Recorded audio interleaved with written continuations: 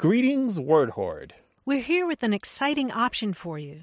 A version of our podcast without any ads. That's right. No advertising interruptions, just the content you love, ready to go in your favorite podcast apps like Spotify and Apple Podcasts. It's another way to support the show, ensuring that we keep bringing you the word stories and language explorations that you love.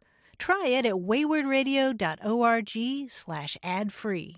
And it's affordable. For just a small subscription fee, you can enjoy A Way with Words uninterrupted, except by us. Plus, it makes a great gift. Know somebody who loves language as much as you do?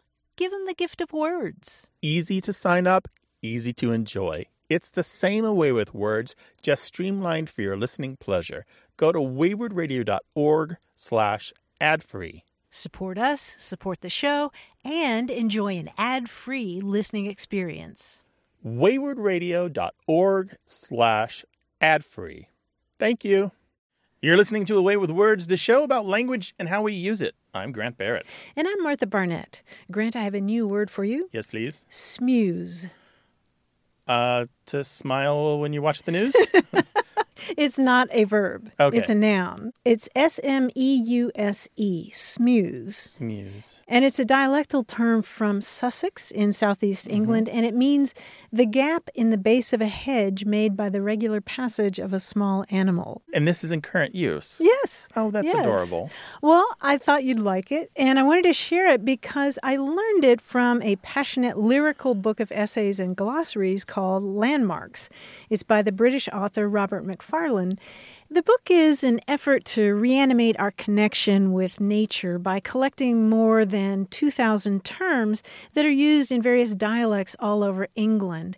He says they're terrifically fine-grained vocabulary about the land and natural phenomena used by farmers, fishermen, sailors, scientists, miners, and climbers, shepherds, and other people.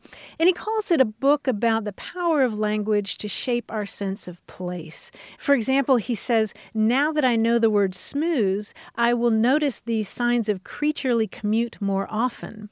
And it took me a while to understand this, but I started to relate it to my own experience of camping here in the desert in Southern California, because the first few times I did it, it was just not so much a landscape, but what Robert Macfarlane calls a blandscape. That is, you can't distinguish things. It's not so legible. And then you start to learn the names of different plants, agave, yucca, creosote, manzanita, and it starts to make more sense to you, and you start to connect more with nature around you. You learn to spot a tarantula hole, for example. And so this book is a kind of celebration of words and nature that connects us to the natural world. I love it. And this is Robert Macfarlane, and the book is Landmarks, and I'm going to share some more examples later in the show. Outstanding. Sounds like a wonderful book. We know that when you read a book, you come across words you didn't know, but you want to share. This is the place to do it. 877-929-9673. Email words@waywardradio.org. Hello, you have A Way with Words. Hi, this is Morgan calling from Tempe, Arizona. Hi, Morgan. Welcome to the show. Hello, Morgan. What's up? So, about a month ago, I was volunteering, and after we were pulling up barbed wire, we were hanging out and having a couple beers, and someone said, "Oh, do you have your church key with you? Otherwise, you're not going to be able to have your beer." And I just had no idea what they were talking about at all. And they said that it was a bottle opener, but I had never heard this term at all before. And it seems like it was a term for an older bottle opener for a can of beer or something. So I was just calling to ask about the origin of that term. Mm-hmm. Yeah, back in the day when before Pop Top, cans, before we had aluminum cans, we had steel cans, and you would use a bottle opener with a triangular point to open the beer. And I think you see that sometimes on cartoons and things like that. Yeah, two triangles, two holes on each side, so you can get air going in and water coming out, or liquid coming out. Yeah, and back in the day, if you'd had enough beers, maybe it's that bottle opener sort of looked like a church key. Big and heavy, right? Yeah. Kind of the same shape, roughly, as a key. Yeah. So it's pretty straightforward. It's just sort of the resemblance to a very large key. But it's irreverent. There's something slangy Oh, yeah. about it, right? Yeah, absolutely. I mean, it's kind of a joke if you're talking about church and beer in the same sentence. The best we could come up with at the time was that the next morning you were going to be saying, "Oh God, oh God." Well, that too, if you use that church key too often, yeah. Yeah, there's definitely the slangy mismatch of the idea of church and the idea of sitting around and drinking alcohol, right? Yeah. Slang often has that kind of incompatibility to give you a little bit of irony or humor. Yeah. Well, it's interesting how often that question comes up. A lot of people are curious about that. Yeah, one. but it's common enough that's in every major American dictionary. Mm-hmm. And many of the British dictionaries have it too, although they usually mark it as an Americanism. Mm-hmm. And it might hark back to the days where, you had a really big key to open the front door of a church. Sure, yeah, like the classic cartoon key. Yeah. Do you have any idea about when it started to become a little bit less common among younger folk? Because most of the volunteers are a lot older than I am, and none of my friends around my age have used the term at all before. Mm-hmm. That's interesting. I don't think it goes back much earlier than the early 1950s, 50s or so. But then when pull tabs and pop tops appear, then the need for the church key diminishes. However, with the resurgence of beers that aren't pop tops, a bottle beer like the craft beer movement, maybe the church key slang is coming back. Because I have certainly heard it from people in their 20s and 30s. Okay. Yeah. Oh, that's cool. Yeah. Thanks so much for telling me about this. Sure thing, Morgan. Thanks for calling. Really appreciate it. Bye-bye. You guys have a great day. Yeah, you All too. right. Bye-bye. One place that you might still use a church key is opening a can of motor oil. Oh, Although many of them now come in yeah. bottles with screw tops, plastic bottles with screw tops, or they have the peel back tab that reveals a hole. Some of them you still use exactly the same kind of implement to make two holes on opposite sides of the can so you can pour the oil out. Yeah, I hadn't thought of that. Boy, that takes me back to being a kid and drinking Hawaiian punch. Yes, yeah. One of my favorite things was to use the opener to make triangles all the way around. So I could get the lid completely off with these sharp saw-like edges. Exactly. 877-929-9673.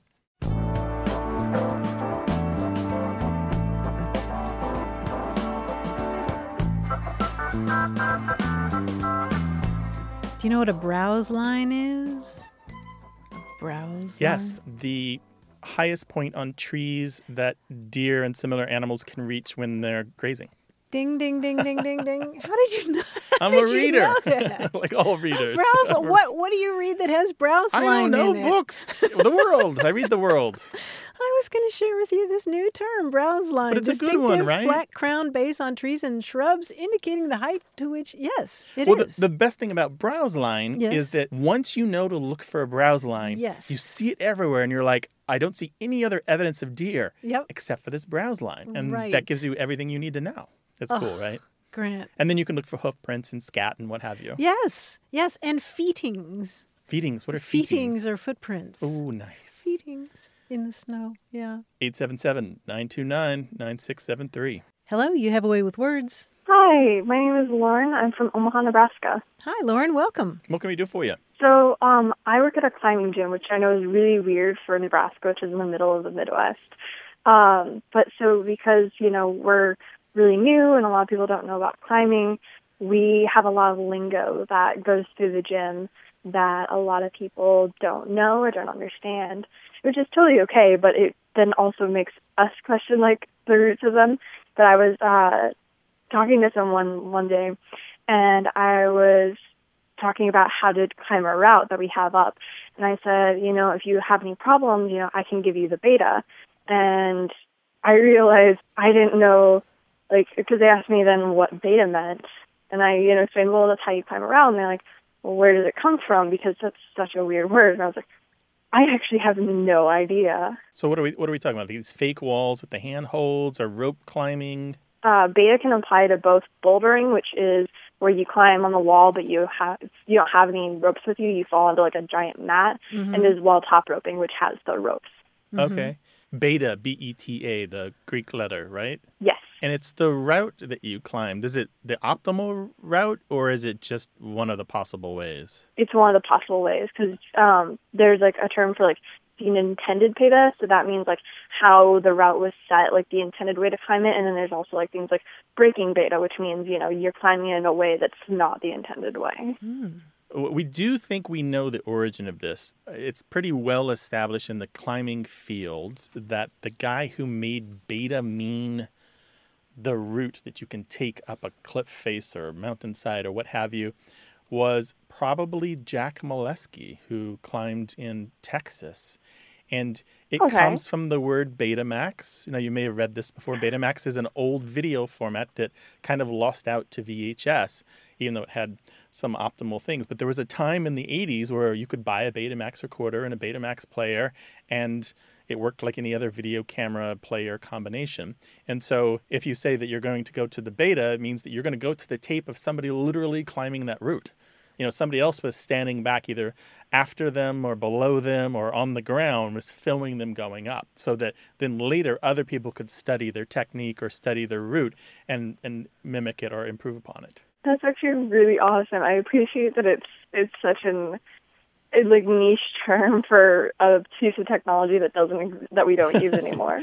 One thing that I really like about this is this filming of performance or filming of somebody doing an athletic thing is so widespread and common in the rest of, in football and baseball and every other sport. They film and they watch the film in order to improve their own game or improve their own performance. And it's always been surprising to me that this beta term hasn't left climbing and entered the rest of these fields. Yeah, it's interesting. When I used to go to rowing camp, we would watch the tape. We would talk about the tape. And the tape. Football, too. You talk about the tape, but not the beta. Not the beta, yeah. We're kind of a little bit narcissistic, so we love watching ourselves climb. I guess we never see it as how to improve. I mean, obviously some people do, but it's just really interesting to me. I want to recommend a book to you, Lauren, before we go. Do you know about Matt Samet's Climbing Dictionary? His last name is Samet. No, I haven't heard of that. It's pretty good, and if you have a little gift shop or something in your climbing gym, it might be something good to stock so your new climbers can bone up on the jargon of the field. That would actually be awesome. Yeah, and send them to our website, too, waywardradio.org. Anyway, thanks, Lauren. Really appreciate it. Thank you so much. Bye-bye. Bye, Lauren. Bye. Well, we know that you have language in your hobbies or your pastimes or sports you participate in. We'd love to hear about it. So call us 877-929-9673.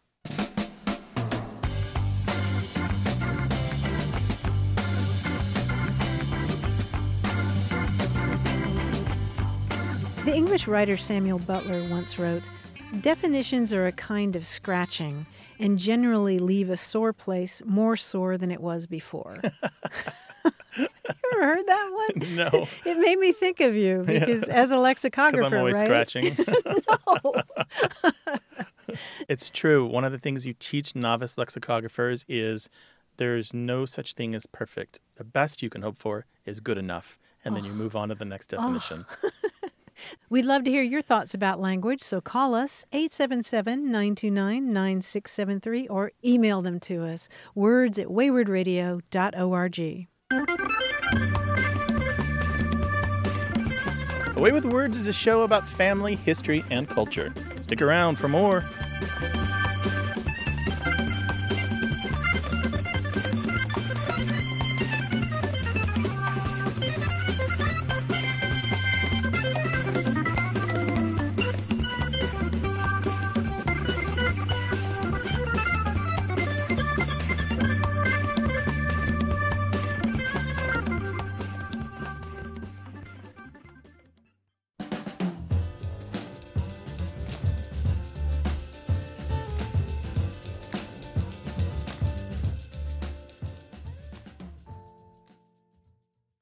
Hey, we've got something special for those of you who love our show but could do without the ads. That's right. Imagine Away with Words, the same engaging conversations, the same deep dives into language without advertising interruptions. We're talking about our ad-free podcast feed. It's sleek, clean, and it's just for our supporters. It's at waywardradio.org/ad-free. It's inexpensive, easy to sign up for, and works with all major podcast apps like Apple Podcasts and Spotify.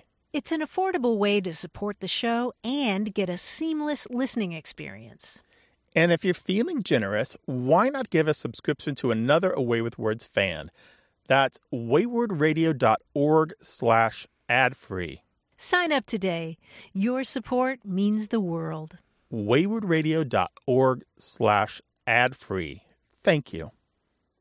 You're listening to Away with Words, the show about language and how we use it. I'm Martha Barnett. And I'm Grant Barrett, and it's time for the quiz with John Chinesky. Hi, John. Hey, Grant. Hey, Martha. Hi, John. As you can tell from my name, John Chinesky, my background is Polish. Now, you can probably tell from my physique, too, because I'm tall and kind of slender, so I'm Pole-ish. Oh, okay, gotcha. Okay. Now, I'll give you a clue to a word or name that ends in ish, ish. It will sound like I'm describing something that's similar to something else. For example, this sounds somewhat like a mark used to identify livestock. The answer would be... Brandish. Yes, brandish. Right. Now, brandish really means to wave or flourish a weapon, but brandish could be sounds like a brand. Okay? Okay. Here's a few more. This one sounds somewhat like an official or legal prohibition. Banish? Ban-ish. It's sort of, ban-ish. This sounds somewhat like a restroom in the UK, informally at least. Luish? What? WC-ish? Weird. Lavish. Oh, Yes, very lavish good. is right. Sort of like a lav. Yeah, if you put us on an airplane, we would have gotten it. Ah. Yeah. Now this sounds somewhat like a fish's fishy appendage. Finish. Yes, finish. This sounds somewhat like a play on words. Punish. Punish, yes, of course. This sounds something like an 80s term for cool or awesome. Radish. Radish. You're probably waiting for that one. There Was it it all is. the way back in the 80s? I guess it was. Yeah. Time flies. This sounds somewhat like the way I would refer to me. That is, me vis-a-vis me. Selfish. Selfish, yes. This sounds somewhat like a bridge or arch, or rather the full extent of something from end to end. Spanish. Spanish, yes. This sounds somewhat like a mountain lake or pool excavated by a glacier. Tarnish. Yes, tarn. Oh, a tarn. Yes, okay, Yeah, very tarn. good. Great crossword Finally, word. that's a very good word, yes. This sounds somewhat like a road vehicle that's bigger than a car yet smaller than a truck. Vanish. Yes, vanish. And on that note, it's time for me to vanish. I am finished. You are finished. And I'll speaking stop. Spanish and I'll stop punishing and you. eating radishes. John, thank you so much. Thank you, Martha. Thank you, Grant. See you next week. Bye, John. Thank you. Bye. Take care now. Well, if you'd like to talk with us about anything involving language, give us a call, 877-929-9673, or send us an email. The address is words@waywardradio.org, or you can hit us up on Twitter @wayward. Hello, you have a way with words. Hi, this is Katie calling from Fairbanks, Alaska. Hello, Katie. Welcome. What can we do for you, Katie? What's happening in Fairbanks? Yeah, well, as you guys may or may not know, Fairbanks is one of the dog mushing hubs of the world, and I'm actually a dog musher here in Fairbanks. What? Cool. Yeah, I run dog sledding tours with my husband, and then my husband is also running the Iditarod, the 1,000-mile race that starts in just a couple weeks. Wow, Oh, that's my amazing. Goodness. 1,000 Yeah, miles. yeah. So I have a dog mushing question for you this morning. Wait, you have one for us? Yeah, well, it's a dog mushing terminology question. Okay. So when we direct the dogs where and how to turn, we use our voices. So we tell them G to go right and haw to go left. And it's my understanding that those words go back to, I think, like horse driving and mule driving commands that I'm assuming were at least used around sort of the turn of the century and like Wild West Gold Rush time period in the lower 48 states. And I think that that's when the terminology was brought here to Alaska and started to be used by dog mushers here, again, around the turn of the century, early 1900s. But I'm curious why those words and where they came from kind of before the horse driving and the mule driving. Wow, that's amazing. So just to recap here, G is left and haw is right. No, I think it's the other way around. Opposite. Yeah. Okay. Haw is right and G is left. The reason I asked you is one of my colleagues has done a little bit of work. It's been a couple decades on the modern understanding of these words, which were very well known when we were a more agrarian society, when you had a mule team or an oxen team to help you work the fields or horses to go to town with or what have you. And it turns out in the modern day, most people know that G and haw are directions to animals, but they don't remember which is which is left, except in dog mushing, which is really interesting.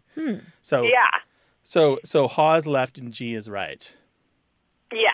And so they have separate lives as words, and they only kind of come together as a pair in the last 150 years or so. G is the much older one, goes back to at least the 1600s. You can find it in a ton of old dialect dictionaries throughout the United Kingdom. And what's really interesting, it doesn't always mean the same thing in every place. So in some cases, it just means go, or it means go forward, or it means go fast. And then, of course, later in the United States, it gets really specific and just means go right or turn right or veer right. Yeah. Pretty cool, right? So cool. And it's probably, what's even more interesting to me is that there are all these other terms that sound like G, like G up or giddy up or get up, that all kind of mean to go or get the speed on, but they're all later than G. They're all much newer, which means they might be influenced by it, but they aren't the source of the word G, meaning go or go right. Right, okay. And what we don't have for that or for haw, we don't know the true origin because these are interjections, and interjections are notoriously difficult to source when you're doing word histories or etymologies. These are words that probably exist for centuries or even longer in the language before somebody decides to write them down because they're in the beginning of kind of really making dictionaries or collections of word lists. Interjections get kind of short shrift because they seem so ordinary and they seem kind of non-lexical. And so people don't really bother to write them down until they become a little more obsessive and a little more completist later. Well, what strikes me about these two is that the vowel sounds are so different that I'm guessing that even if you're in a snowstorm or the wind's blowing really hard, you might not hear the initial sound, but you're going to hear the E or the ah. Yeah. Is that what you find, Katie? Yeah, I think that's exactly right. So when we give tours, I'm usually having this conversation with people about G and haw, and I'll be directing the dogs with my voice during the tours, and people will often say to me, gosh, you don't say that very loud. People expect that we really need to, yell at the dogs in order for them to hear us, because mostly when we give those commands, we're talking to the dogs that are in the very front of the team, the leaders. And so people think we really need to yell in order for them to be able to hear us, but, I think, dogs have a great sense of hearing, but also, because they sound so different, I think they really only need to get, kind of a sense of what I'm saying, a little piece of it, and they can easily get okay, yeah, she's saying, this way or that way. Outstanding. That's super cool. While we're talking, do you know the origin of the word mush? I think so, but I could be wrong. I believe it comes from marcher, which is French. I think to walk or to march or to move. Right, exactly. I would be interested to know how that word migrated around the world, because the French aren't necessarily known for their dog mushing prowess, at least in France. So I think that it comes maybe from French Canadians and natives in that part of Canada who were mushing at some point in the I don't even know what century that would be, maybe 1800s? Earlier than that. Yeah, it goes back very to the French tradition in what is now Canada. Think about a time before there were really borders between the countries, or the borders didn't matter very much. Think about the fur trapper era or the casual exploring era where a guy just wanted to go see the country and he'd take off and he would learn this tradition of working with dogs in this way from the native people. And then the French jargon is kind of applied to this old historic way of getting around. Yeah, cool. We actually never say it to the dogs. So it's a word that we use, like when we're talking about mushing, when we're describing what we're doing. But it's not a command, which a lot of people are surprised to hear. I don't ever tell the dogs to mush. And I think it's because the word, kind of like what we were just talking about, the word sounds like mush. Like, I think it's hard for them to hear, It's different than G and haw, which are very easy for them to hear. Mm-hmm. So what do you say when you want them to get going? It's a 2-part command. The first thing that we do is basically tell them to get ready. So we say, ready, and then we say, all right. And all right is their command for, moving forward. Different mushers will say hike. I've heard hike as well, but I think, again, all right with the T and hike with the K is nice and easy for them to hear. Would your dogs obey anyone's voice but yours? Yes and no. My mom and I were just having that conversation last night. She's here visiting, and she was driving her own little 5-dog team, and she was getting frustrated because they wouldn't listen to her commands. And she knows the words, but I think a lot of it has to do with how you say it. So the tone and the authority and the inflection is really big. So my husband and I will say our commands almost exactly the same. I learned how to mush from him. And so I think definitely the dogs do know the words, but there also needs to be a similarity in tone and inflection. So, Katie, one last question, although I could talk to you all day. Seriously. How do you get them to stop? Oh, we have brakes on the sled. Oh, wait, you just surprised them? You just turned the sled off? We do say whoa, but we say whoa as we're applying that brake. And I've gotten them to stop using just the word before, but you typically do need the brake. And that's why the number one rule in mushing is to never, ever let go of your sled. Because if you fall off, you tip over and let go, they're just going to keep going. We don't have a way to bring them back. Okay. They are enthusiastic. They are in it. And we would love to see pictures of the dogs. Yeah. You can check them all out on our website. The name of our kennel is blacksprucedogsledding.com, and I have little pictures of everybody up on their website along with little biographies. Oh, too. that's nice. Blacksprucedogsledding.com. Okay, we'll put a link on our website. Katie, thank you so much. This was so informational and so enlightening. Yeah, and so we learned a lovely. lot. Really appreciate it. Good luck. It was great to talk to you guys. Thank you so much. Take care now. Take care. Bye-bye. Bye-bye. Bye. What language are you preoccupied with these days? Call us, 877-929-9673, or send it to us in email. That address is words@waywardradio.org.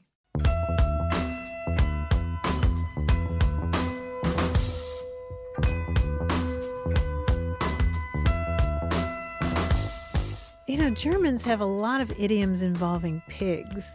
And one that I really like is Ich glaub mein Schwein pfeift, which means I think my pig is whistling, which is what you say if you're utterly surprised about something that you never expected to happen. And do some people call guinea pigs whistle pigs? That just reminds me.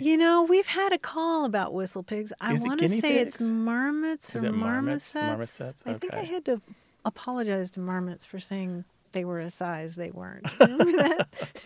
So whatever size they are, we approve of the size of the marmot. That's right. But the good thing about this is you can find all of our past episodes on our website, waywardradio.org. So we could go check that out right now. And you can send us an email if you've got questions, words@waywardradio.org. Hello, you have a way with words. This is Shannon Hurley. I'm calling from Virginia Beach, Virginia. Well, hello, Shannon. Hi, Shannon. How you doing? Real good. What's up? I just have a word that I've always been worried where it came from. The word is nitnoy. Nitnoy. Nitnoy. Right, How are you spelling that? I would guess Nitnoy, maybe Nitnoid. I've never seen it written. Mm-hmm. And what does it mean? Well, something small or insignificant, like a nitnoy problem. Okay. Mm-hmm. Do you have a memory of about when you learned it? Like how many years ago?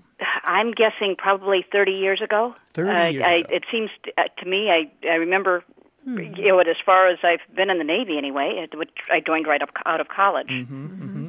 That's really, really, really, really, really interesting to me. So interesting. You know why this is interesting? Why is that? I only know of one slang dictionary, maybe two, I'll asterisk that, but one slang dictionary that I can respect that has this word, and that's Paul Dixon's War Slang Dictionary. And I believe the word, in a very unusual spelling, was in there from 1994 onward. And he spelled it Nittenoid, nitnoid, which is really weird. Nobody else spells it that way. The only other place I've seen it is Urban Dictionary, but we kind of don't really count Urban Dictionary unless it's the only place that has it. But what's crazy about this is it does mean small or tiny in the Thai language, but the American military hasn't had a presence in Thailand since the Vietnam War. And so even though this term is heavily associated with the military, like when I looked up uses of this, they kind of start in 1987 and they go forward to present day. And I find them again and again from people who are in the military, or they live and work in military communities, or they're part of the government that associates with the military in some way.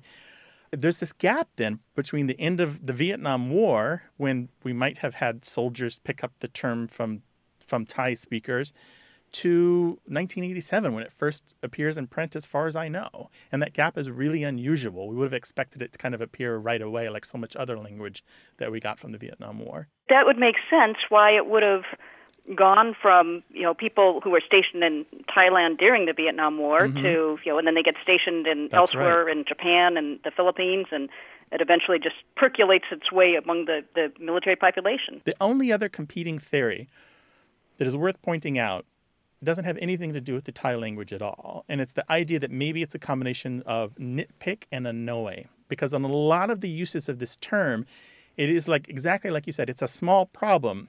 So it's a small thing that's annoying. Or in a couple of cases, I've seen people refer to the nit noise of bureaucracy. Like all the things, the paperwork that you have to fill out and the approvals that you have to get and the hoops you have to jump through in order to get funding or to get your program approved or to move forward to the next step. But that sort of has the ring of folk etymology or some kind does. of it has after the fact etymology, right? It very much sounds like a made-up story after the fact.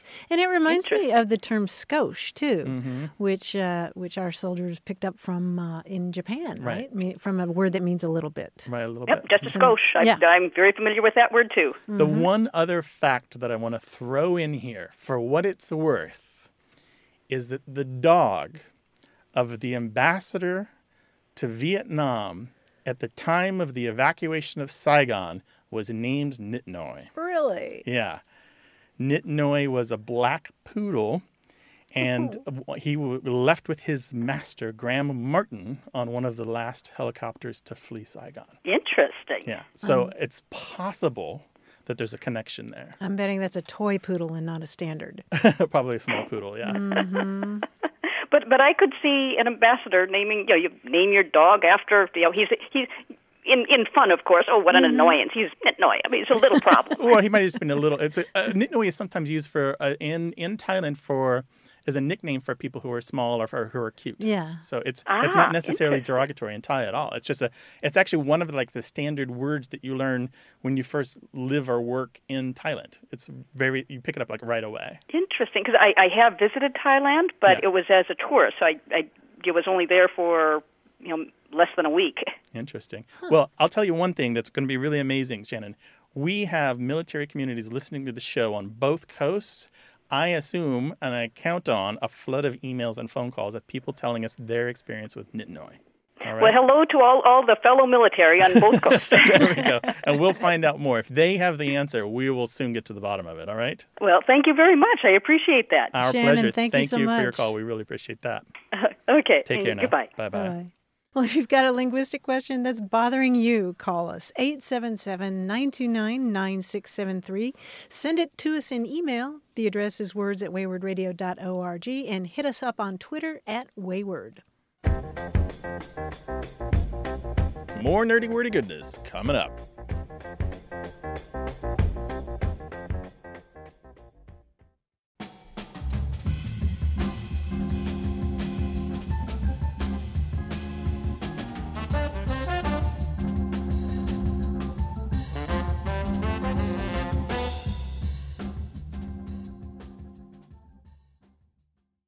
Got a minute? We need your help. Head over to gum.fm/words and share your thoughts in our quick survey. Your feedback matters. It's the backbone of our show's success. Thanks for making our show even more successful. That's gum.fm/WORDS. Thank you. You're listening to A Way with Words, the show about language and how we use it. I'm Grant Barrett. And I'm Martha Barnett. We've been talking about the book Landmarks by Robert Macfarlane, and this is a book that seeks to rewild our language by collecting hundreds of specialized and poetic terms for the natural world. And I wanted to talk a little bit about the genesis of this book. It goes back to 2007 and two events, one of which was that in 2007, somebody handed him a copy of the Peat Glossary. Now, that's P-E-A-T glossary, and this is a glossary of hundreds of Gaelic terms for the moorland on an island off the coast of Scotland. And he was so excited to find all these different terms associated with, what you just think of as an expanse of land, the moor.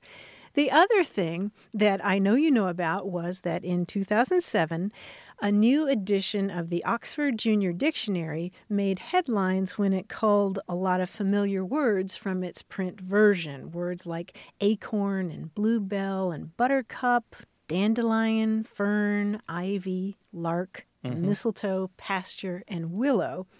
And they added new words into this edition, like block graph, blog, broadband, bullet point, celebrity, chat room, committee, cut and paste, and voicemail. And this, of course, created a great hue and cry, as you know quite well.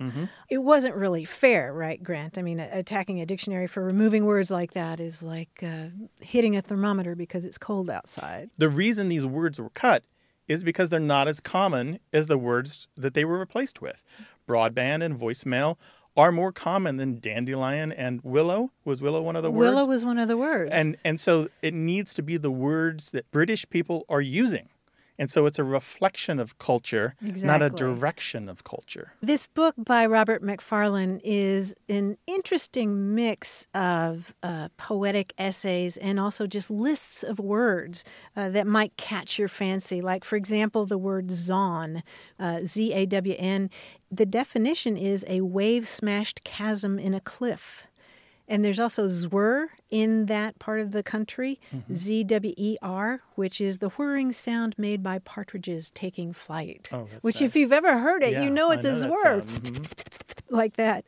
The other thing that I appreciate about his book is that he is well aware of the danger of making too much of the words themselves. And he has an interesting comment about that. He says, there are experiences of landscape that will always resist articulation, and of which words offer only a remote echo, or to which silence is by far the best response. Nature does not name itself. Granite does not self-identify as igneous. Light has no grammar. Language is always late for its subject. Sometimes on top of a mountain, I just say, wow. It's true. It's right? really true, right? So Robert Macfarlane in the book is Landmarks. Landmarks. Give us a call. Let us know what you're reading, what you liked about it, and what leapt out at you that has to do with language. 877-929-9673. Email words@waywardradio.org. And you can find us on Twitter at WAYWORD. Hello, you have a way with words. Hi, Martha. This is Emily. Hey, Emily. Where are you calling us from? I'm calling from Las Cruces, New Mexico. Las Cruces, New Mexico. Oh, nice. That's on my list of places to go when I do a Southwest road trip. That's exciting. Yeah. Yes, I recommend it. Okay. Emily, what can we do for you today? I'm a graduate student. I recently asked a professor of mine to write a letter of recommendation for me, and he agreed to do so, and I was very honored and pleased. And then he went ahead and sent it to me, which was even more of an honor that I got to read it. Yeah. And so I was reading through it and feeling very flattered until I got to this one sentence that really kind of stopped me. And it was, he said, yes, she is sassy. And sassy. I was sassy, yes. Huh. It kind of gave me pause, and I wondered why it was that it wasn't sitting well with me. And because what it came across to me sort of as a veiled criticism of sorts. And then I thought about it some more, and it occurred to me that all of my classmates are are men, and it occurred to me that I would be the only one in the class who he would say that of. It occurred to me that it was a very gendered term. Yeah. So he's saying all these wonderful things about you and your creativity and all of that, and then he says, yes, she is sassy? I should be fair, it was in the context of he was sort of like praising my smarts and what he called like my suspicion of received wisdom. So it was in the context of saying very glowing things, but it just felt to me like there was something sort of speaking around and beyond him, that's sort of like this double standard that he was reinforcing through the use of that word, which I felt was just not appropriate to the context of a letter of recommendation, certainly. Mm-hmm. Boy, that is so But I wanted to call and ask your advice, first of all, about the word sassy and sass, and also sort of like how to handle a situation like this. What a great question. Can I ask you to extrapolate a little bit on what you think the veiled criticism was? Well, first of all, I know that sass sort of implies rudeness and impudence. And so the criticism seems to me that, if on the one hand, it's a word that refers to being like witty, intelligent, quick, bright, but then it sort of undercuts it with the fact of like a comment about speaking out of turn, or That's what I thought you meant. That is exactly how I would have taken that that comment. Had I read the letter about a woman that I knew and somebody said that she's sassy, I would have thought, oh, what they're saying is she has a mind of her own? Is that what you're saying? She has opinions and she shares them? She voices them? She voices them? Is this it? Yeah. It seems like an outdated or sort of tone-deaf thing to say.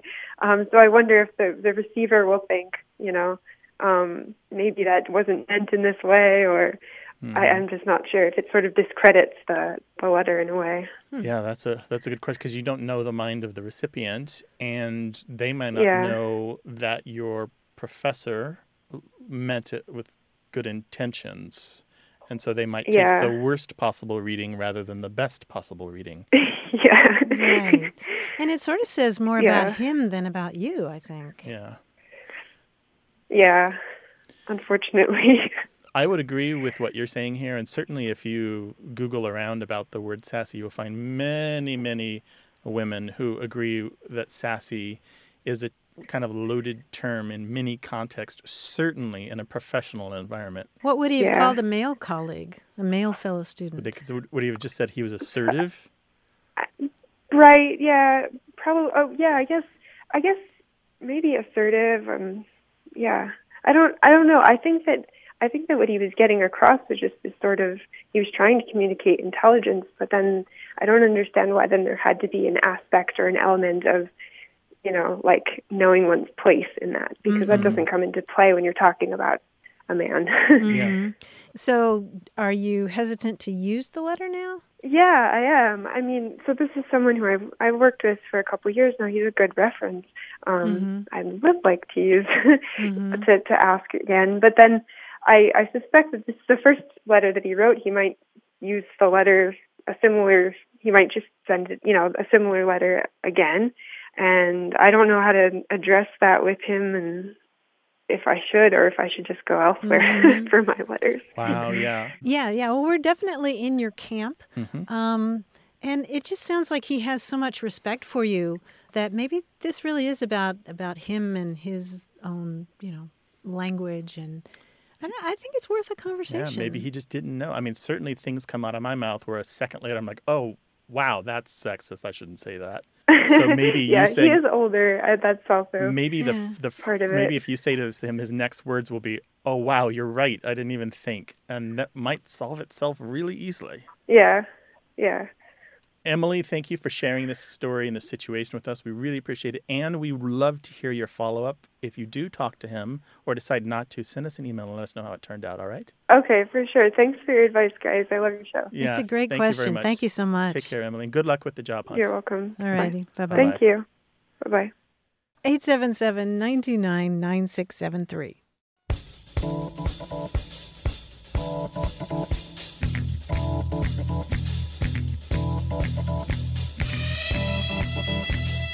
Here's another term from the book Landmarks by Robert McFarlane about terms from nature: snow bones. What are those? Snow bones in Yorkshire are long, thin patches of snow still lying after a thaw. You've seen these, right? Yeah. They're left because of small depressions in the land, maybe, or the trees shadowed that part, but not another part, right? Right. Yeah, Snow bones. That's cool. Kind of reminds me of pizza bones. Pizza bones, yeah. The hard crust that nobody wants, unless you have a bowl of marinara, then you're good. Then you're really good. 877-929-9673. Hello, you have a way with words. Hello, how's it going? This is Dirk. I'm calling from Glasgow, Kentucky. Oh, I know Glasgow. It's beautiful down there. What's going on? It is. There is a word that I've heard used lots of times growing up, and I thought maybe it was a cultural thing. It's a for a tool. It's a boom dog, and what it is a chain tensioner that farmers use to strap down, say, tractors on the back of a trailer. And I don't know where it came from. I tried looking it up, and the only thing I come across is that it's a tool that's part of a crane system. And I also have found that they make levers, extensions, feeder bars for boom dogs, but I can't find an actual boom dog online. So you're saying boom, B-O-O-M, and then dog, boom dog? Yes. Boom dog. Dog, D-O-G. Uh-huh. And so now what you're describing is this is the ratchet-like device that pulls a cable or a strap taut across the bed of a truck to hold something on it? Yes, exactly. Okay. And is there actually a boom involved in this? I'm thinking of the boom like a long spar or a board or some kind of projecting arm. Well, there's a lever arm that's about, let's say, 18 inches long. Okay. But it doesn't seem like a boom. That's where my question comes into mind. Yeah. So the word is, we can break it down into its two parts. I think what we've got here is a term borrowed from some other kind of mechanics or engineering or some other physical occupation, perhaps shipbuilding or oil drilling or construction or that sort of thing, because the boom is kind of like the ship's boom. It's typically a long arm that projects out either to hold something or to provide support for something else. And then the dog is really interesting. A dog has been used for a couple hundred years at least, in a wide variety of contexts, but almost all of them mechanical of some kind, to refer to any kind of device that holds something in place.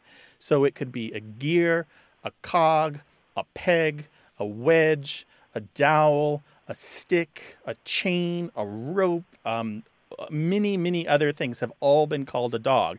But what they almost always do is hold a thing in place. So a boom dog typically holds a boom in place or holds something to a boom so the boom doesn't fall or pivot around or swivel. Oh, yeah. Wow. So it sounds like the device that you're talking about on the flatbed trucks, the term probably comes from someplace where there actually was a boom. There's just not a boom anymore, but the device is still useful. Gotcha, and it is still a dog because of the nature of holding the strap tight. Yep, that's right. Yeah, I'm picturing a dog that, you hold a stick out to, and they just grab it and they won't let go. Maybe that's it.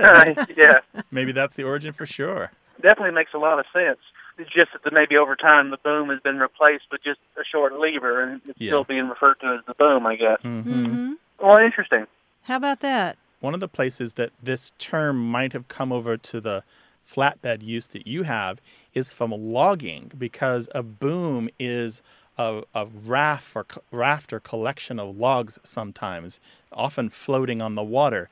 But I could see it certainly applying to a stack of logs or timber on the flatbed of a truck too. Derek, thank you so much for calling us. Thank you very much. You guys have a great day. I You too. really enjoy the show. Thank you. Take care now. Take care. Bye-bye. Bye-bye.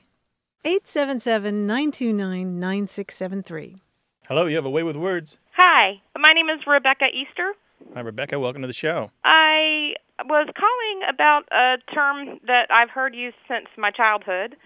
I grew up in Carteret County, North Carolina. We're on the coast. And in the eastern part of the county, we call it down east. It's part of it is along the barrier islands and near the Cape Lookout seashore. But there's a series of communities down there, and they have a specific. It's almost like a brogue that they use. But there's a lot of terms that they use, and one of them is mommicked. I think it's spelled Mommik. M-O-M-I-C-K-E-D. And usually I've heard it used to mean flustered, or if someone's had a really rough day, if they're bothered or frustrated, they'll say that they've been momicked that day.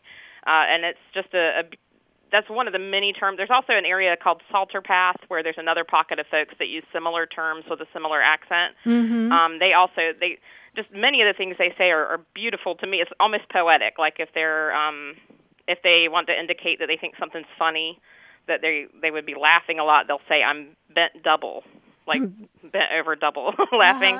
They also use words like, or terms such as in the Merkles, which is, there's a lot of Merkle bushes around here, so if you take a turn off the path, you'll end up in the Merkle bushes or lost. So those two things, like bent double and in the Merkles, I can understand I could see maybe where they came from, but momicked, I have no idea, and I've always been curious. That's really interesting. Yeah, what's super cool about momick is it's a really old word.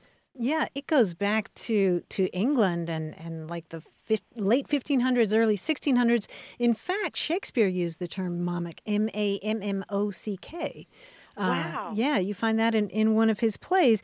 And it means to tear. Later it means to fluster, or the noun momick, M-A-M-M-O-C-K, means an untidy heap or mess, a litter, a confused, shapeless mass, a dirty mixture, a confusion, a muddle.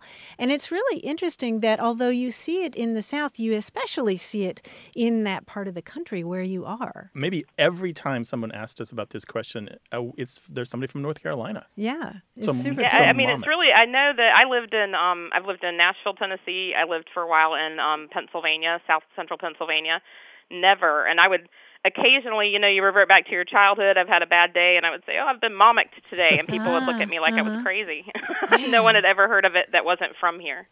I like your approach to this new language, or this language that belongs to the area. You talked about it as beautiful, and I think that's a great attitude to take to this kind of speech that is not mainstream or standard. Oh, yeah. To me, it's poetic. I can say I'm laughing, or I can say, oh, that's funny.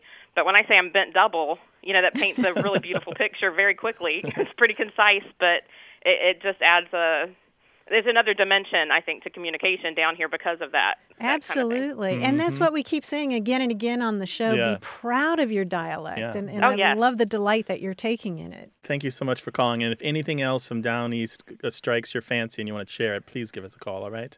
Will do. Thank you so much. All right. Take care now. Bye-bye. Bye-bye. Bye-bye. Want more Away with Words? Listen to years of past episodes at waywardradio.org or find the show in any podcast app or on iTunes. Our toll-free line is always open, so leave us a message at 877-929-9673 and we'll take a listen. We love to get your messages at words@waywardradio.org or hit us up on Twitter at WAYWORD and look for us on Facebook. This program would not be possible without you. Grant and I are out to change the way we listen and think about language, and you're making it happen. Thanks also to senior producer Stephanie Levine, director and editor Tim Felton, director Colin Tedeschi, and production assistant Emma Kelman in San Diego. In New York, we thank quiz guy John Chinesky and that master of keeping it real, Paul Ruist at Argo Studios. Away with Words is an independent production of Wayward Inc. From the Recording Arts Center at Studio West in San Diego, I'm Martha Barnett. And I'm Grant Barrett. So long. Bye-bye.